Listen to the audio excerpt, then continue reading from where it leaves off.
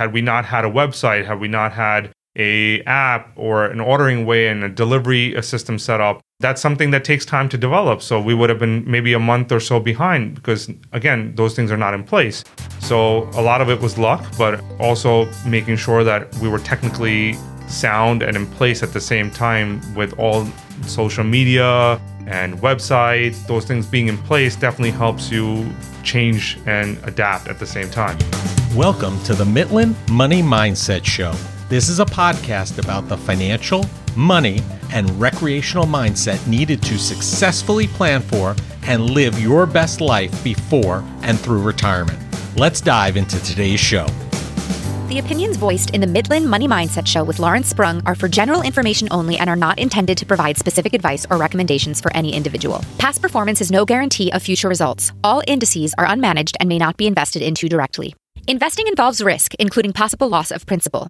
No strategy ensures success or protects against loss. To determine what may be appropriate for you, consult with your attorney, accountant, financial or tax advisor prior to investing.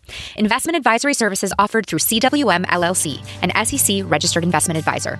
Guests on the Mitlin Money Mindset Show are not affiliated with CWM LLC. I'm Larry Sprung, your host for the Mitlin Money Mindset Show and founder and wealth advisor of Mitlin Financial. Today's guest is Andy Lamba of Prime Wine and Liquor. Andy is a great example of what this country is all about. His family came to the U.S. from India with nothing, and he has become a huge success. He obtained his CPA and shortly realized that being an accountant was not for him. Andy then opened Prime Wine and Liquor and has become a cornerstone of the community and is a consummate example of great customer service. I have the great pleasure of being here today with Andy from Prime Wine and Liquor of Kings Park. And I know you're probably saying, why do you have a guy from Prime Wine and Liquor on your show? Well, you're going to find out in a few minutes because this is not your ordinary wine and liquor store. So I'd like to welcome Andy to the show and thank you for being here. Thank you for having me. It's a pleasure. Awesome. Andy, now I've known you for a couple of years. We've been going into your store. You've done some branding things for Mitlin Financial, and we appreciate that. Can you tell us a little bit about yourself? What was your path to opening Prime Wine and Liquor? It was actually an accident. I'm a CPA by profession. I realized that that's not something I really wanted to do. So after I got my CPA license, I resigned from one of the big fours and I joined my father's cell phone business. And from there, the opportunity presented itself and I took a risk and opened a liquor store, and that's what I've been doing ever since. How long ago was that? That was in 2014. Okay. So it's been let's say 6 years now. Wow. And how's it going? You've been in the same and only location? Or? Yes. We've been in the same location. It's very interesting, I would say, because every day is different. That's part of the reason I like it. Not every day is the same. You get to see very different people. All the products are different. And I think one of the best things I like about the business is that you get to learn something every day because it's not just the same products you're selling every day. It's very different. There's new whiskeys, there's new wines, and it's fresh. It keeps everything interesting. And I'm sure having that CPA background is really a big help from a business perspective, knowing how to run the business. Oh, yeah. I mean, constantly I can make decisions without having to pick up the phone and calling my accountant or attorney, and you can make certain decisions having that educational background, so it's certainly helpful. That's awesome. You're not counting beans anymore, you're counting wine bottles, I guess, Correct. Right? I've been into your store a lot of times, myself and the family, and you have many of the traditional bottles that you would expect to find at a wine and liquor store, but it really seems that you go that extra mile to find some of those unique finds. What caused you to create what you call behind the counter, the selection of fine wines and spirits that you have behind the counter? What led to that? Well, I kind of have two parts to that question because making a selection, I don't believe wine, let's say, has to be expensive to be good. The cost of making a wine, when it's a $100 bottle for retail or a $10 bottle for retail, is fairly in the same cost area. It's a few dollars. So I always believe that you can always find good wine that does not have to be super expensive. What's leading to the expensive part is the marketing, the branding, the wine scores that are out there. So that always lays up to that. But as far as the whiskeys and the collection behind the counters are concerned, that is something I feel you got to have, because you never know when someone's looking for something. A lot of store owners are afraid to invest because it's tied up capital at the end of the day, that you might have a $500 bottle or a $2,000 bottle, and the customer may not always be out there. But when that customer does come in, it's something that they need on the spot. You cannot go, I can have it for you next week. So I believe you got to have it to sell it. And I like investing. It's an investment. I like having it at the end of the day so I can sell it at the end of the day. Have you ever used it as a marketing tool to say, hey, we have XYZ, or pick a bottle that's in that price range in order to drive business? Absolutely. I would say I get a lot of customers for those types of whiskeys or scotches and any of the rare stuff we carry. I have a big following from actually Manhattan and the Hamptons and all over New York. They come and they get it from us, because you have to be mindful of the fact that when it's a collector series, only a few of these bottles are ever made. So they hold tremendous value. So we have people who try to collect these things, and they come from far. And so how do they find about you from Manhattan or from the Hamptons or places like that? So you'd be surprised how strong their network is. Most people who collect these things have friends who are doing the same thing, or colleagues. And when one person knows, the word travels very quickly. Right. Plus, we advertise on Instagram when we get a rare bottle, or social media. When somebody's looking for it, they'll find us. Right. So they network their way to the bottle. Oh, yeah. Now, these rare bottles that are limited editions, are you particular to getting those on a regular basis? Do you get them more so than other places? How does it work where they actually end up? So it completely depends on the supplier and who is distributing it. But I try to make a sincere effort to get as many interesting finds that we feel would be a good addition to the store. And we always go for the running if we have to make sure we're on a first come, first serve list, or we have to buy a certain amount to make sure we can get an allocation. We always try to do what we can in order to secure such items. Not always successful, but we try our hardest. Well, it also sounds like people in your industry in a similar line of business, they may not see the value and the benefit of taking those into inventory, so they may take a pass on it, whereas you seem a little bit more applicable to taking that on. Yeah, it's a risk at the end of the day, because when you, for example, buy a bottle that could be $30,000, you don't have a customer for that every day.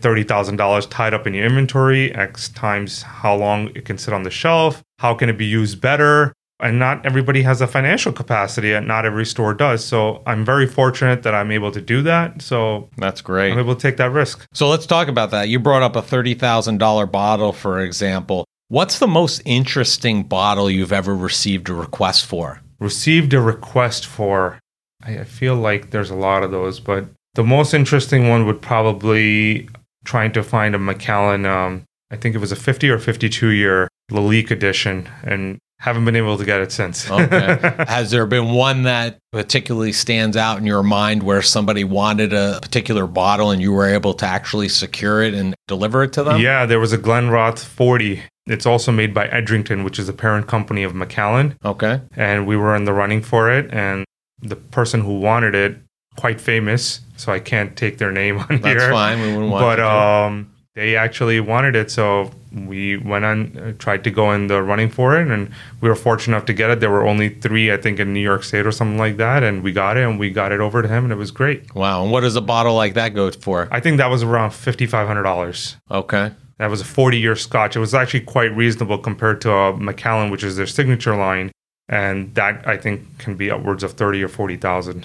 Now, when somebody gets a bottle of Scotch, $5,000, $10,000, even $30,000, is that something that they ordinarily will drink? Or is it something that they kind of keep in their collection just so they say that they have? So it can go both ways depending on who's buying it. A lot of people buy these whiskeys based on their rarity and as a collector's item, so it can appreciate more. It's almost like an investment tool. But once in a while, you'll have somebody who just wants to drink it or save it for a special occasion. I had one person buy, I think it was a Macallan 30-year a couple of years back, when his son was born, he said, I'm going to drink it with my son when he's 21. So it's pretty cool. I always find stories like that very interesting and unique. Yeah, it's funny that you say that. So in addition to scotch and whiskey, I'm a big craft beer fan, and I was able to secure a couple years ago, Dogfish came out with a 120, which is a pretty potent craft beer. And I was able to secure a case of it. And basically, I put a 6-pack away for each of my boys because it also ages very well. So I said, wouldn't it be cool if I could get this, which is something I really enjoyed, and be able to share it with them when they turn 21? Right. So I have it in my basement and getting ready for one of them will be enjoying it hopefully in about 4 years and the other one in about 7. So it'll hopefully age very well. It's good to share that bond. Absolutely. Absolutely. Was that bottle you spoke about, that $5,500 bottle, was that the most expensive bottle that you've ever been asked to secure for a client? No, we've been asked to secure much more expensive bottles, but you're not always successful in getting them because, for example, the Macallan 50 that we tried to get, or 52 year, whatever it was. What does that bottle go for roughly? So I think our cost around it was like around $45,000. It would retail somewhere around high 50s. And there were only like 198 made in the world, and like the United States was getting like 30 of them. These are crazy numbers. It's very hard to get them, but you got to try.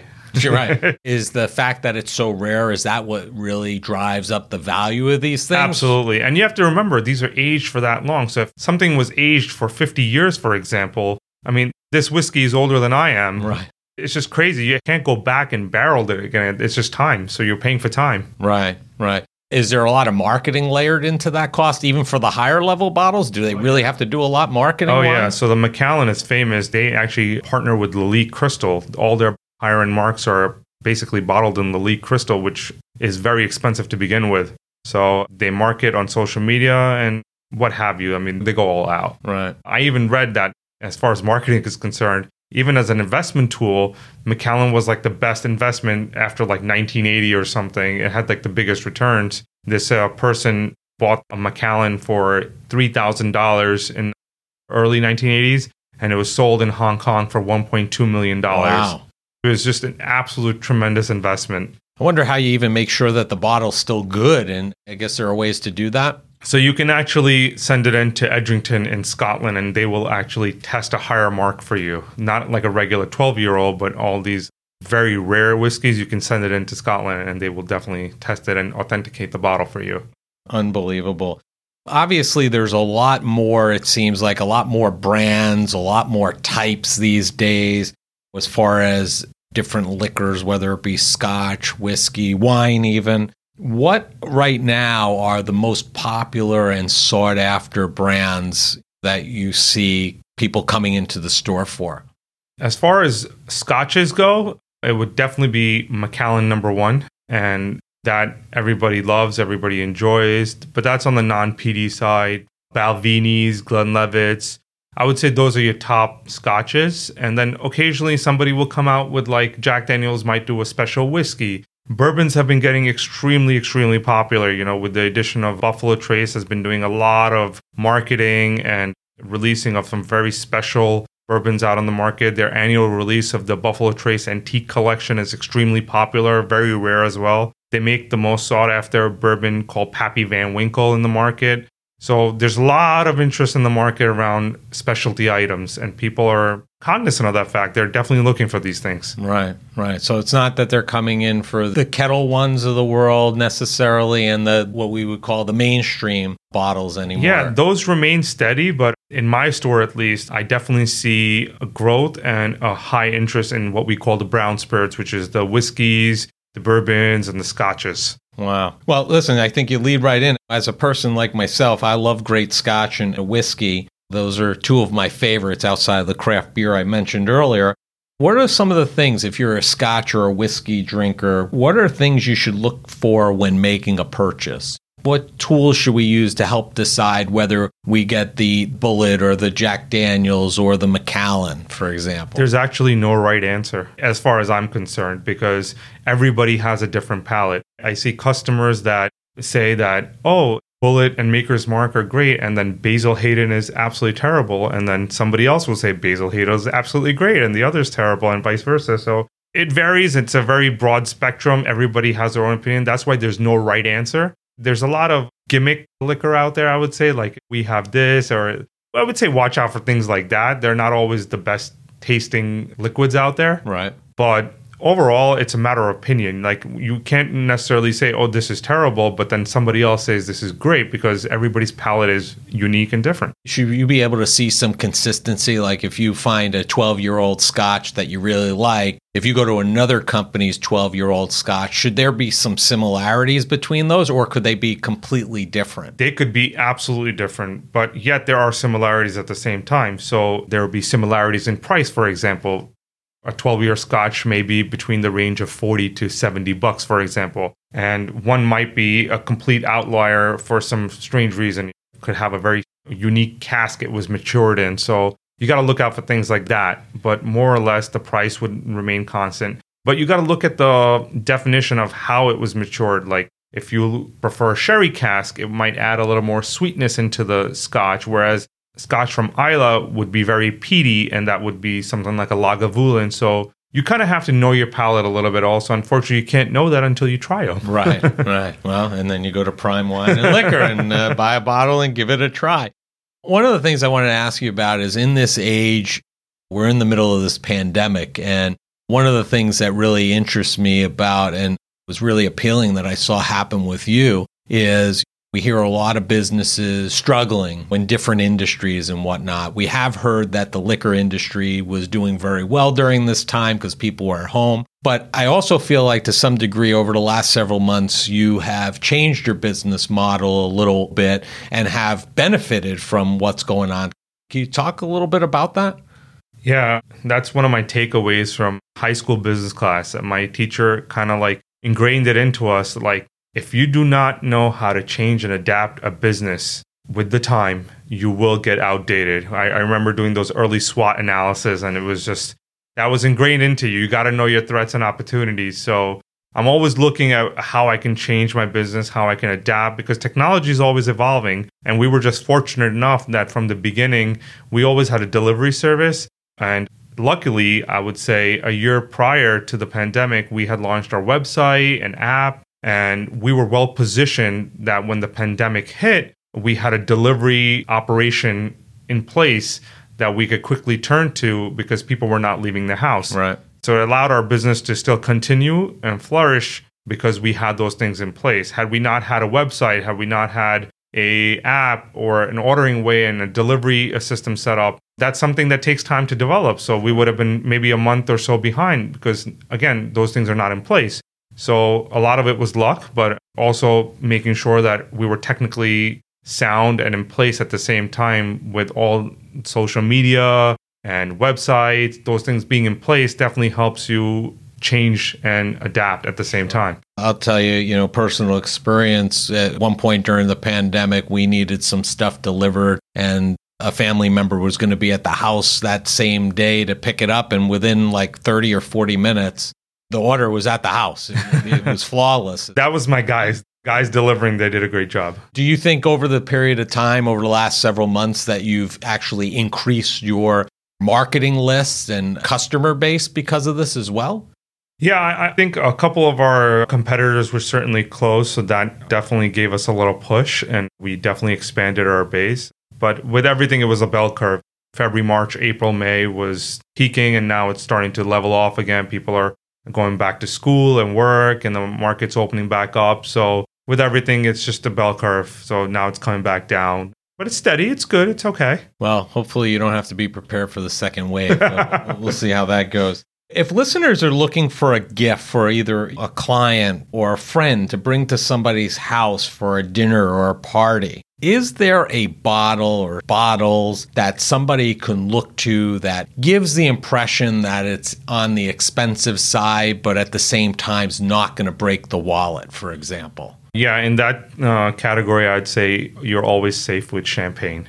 I always recommend Veuve Clicquot or Moet. They're very prestigious brands. They don't break the bank, certainly, and they look classy. So I would certainly go with that and possibly get it engraved to make it more personalized. It's an interesting point. Engraving. So is that something you do or can do on any type of bottle? Mostly, I would say a solid 90 to 95% of the bottles in our store can be engraved. Every so often, there's a bottle that can't fit in a machine or doesn't rotate properly for engraving. At that time, we would have to go for a different solution, but most of the bottles we can engrave. We do every bottle individually. It's not like a set template or anything. We work to your specification. And do you do that in-house or you outsource that to somebody else? In-house, right there and then. That's great. It really adds a nice touch to somebody. You're bringing something like, everybody likes personalized stuff, right? Yeah. It just adds another layer and another level to that, to that gift. Absolutely. It's been great speaking with you. And our final question to everybody who comes in here, because this is the Mitlin Money Mindset, and that's really what it's about. We want to talk about how to live your best life in and before retirement. What's the one thing that you do every day that brings you joy and puts you in the right mindset for success? I would have to say that every morning when I get up, I pray and meditate for about 10-15 minutes. I think that calms me down and puts me forward to a better day and just helps me make better decisions calmly and more rationally. That's awesome. And you need that kind of become center. You're in a busy, fast-paced environment. You're working with people, which, depending on their day, impacts your day. So it makes a lot of sense. So, it's good for the soul. Yeah, absolutely. So do you have any other plans to expand your business at this point? Unless New York State changes its regulation, cannot do that. It's unfortunate, but in New York State, we can only have one liquor store per owner, or individual. I just learned something. I did not know that. Yeah, so unless they change their laws, I'm happy with one. It keeps me occupied. It's great. Awesome. Well, Andy, thanks for being here. Thanks for coming on the show. I love Prime Wine and Liquor in Kings Park, and we'll continue to go there.